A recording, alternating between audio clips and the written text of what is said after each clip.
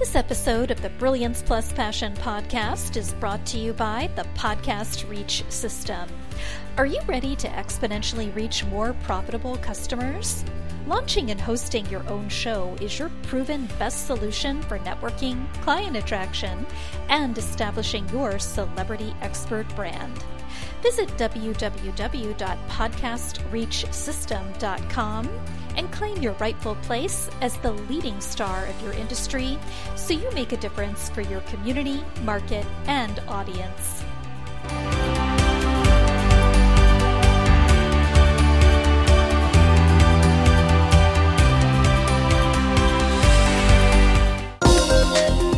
Welcome to the Brilliance Plus Passion podcast.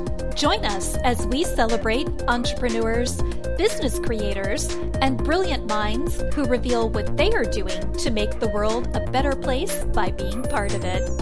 Be sure to visit our website at www.brilliancepluspassion.com.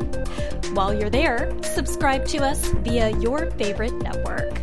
Now sit back, lean in, tune in, get your notepad and 2 pens ready, and let's get started. My name is Adam Homey. I am your host, and I am honored by your wise decision to tune in and invest in yourself today. Right now, we are speaking with Linda Stirling, who is the founder of the Publishing Circle, and she has a list of accomplishments longer than my left arm. For the sake of brevity, I cannot say the whole thing here, but I do encourage you to go to brilliancepluspassion.com and read the full episode description where this will all be posted. If you're checking in through something like Apple Podcasts or Spotify or YouTube or anywhere else where you can find Brilliance Plus Passion podcast. Anyway, Linda works with writers to help them create long-term, life-affecting income from their books and the opportunities that can arise from being an author. This is 1/3 the answer to the first question, but we'll get the other 2/3 from you in a second. Linda's background includes managing major metropolitan newspapers and magazines, running 3 publishing companies, and raising millions of dollars in sponsorships.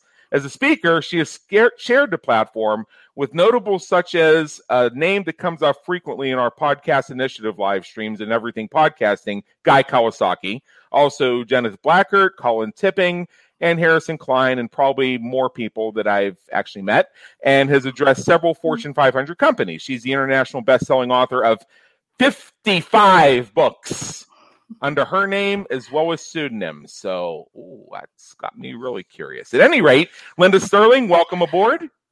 Thank you so much, Adam. It truly is a delight to be here. All right. First of all, how does the work you do benefit and make the world a better place for your clients, customers, and society at large?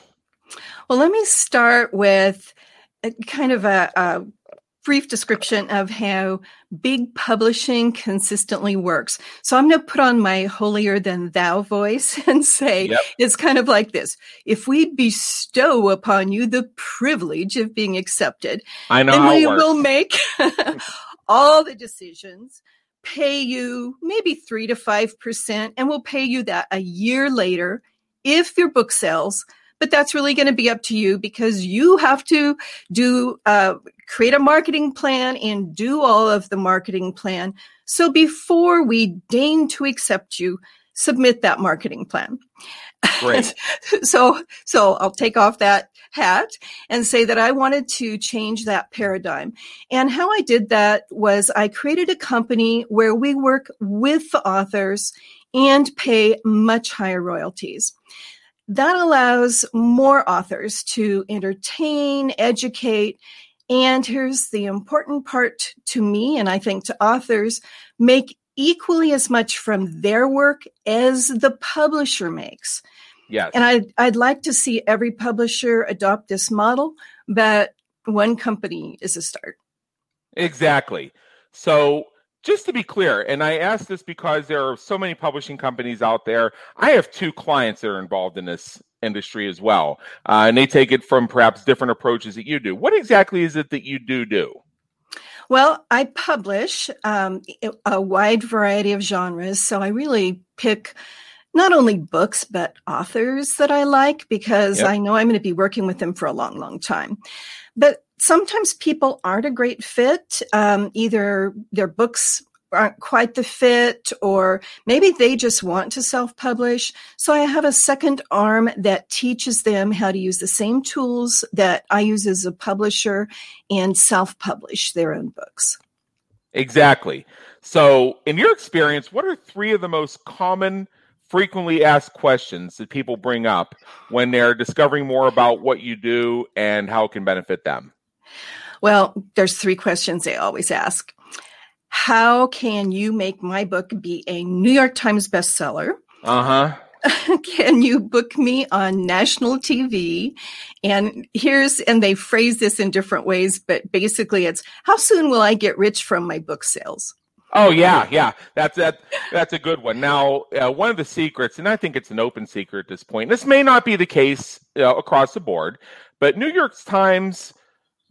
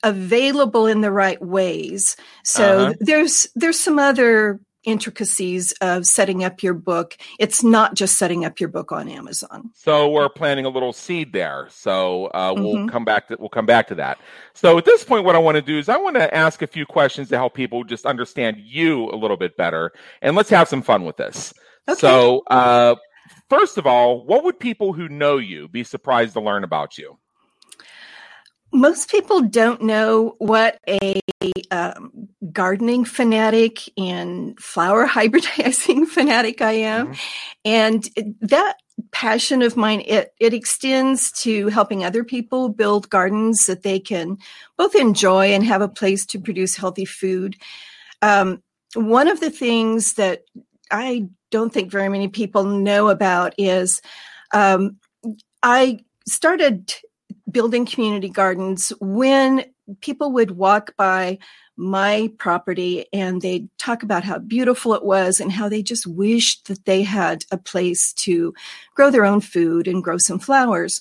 Well, right across the street from me at the time, and I'm not at that property right now, but at the time, that was a huge space that was just filled with berry vines and weeds. It was owned by the city.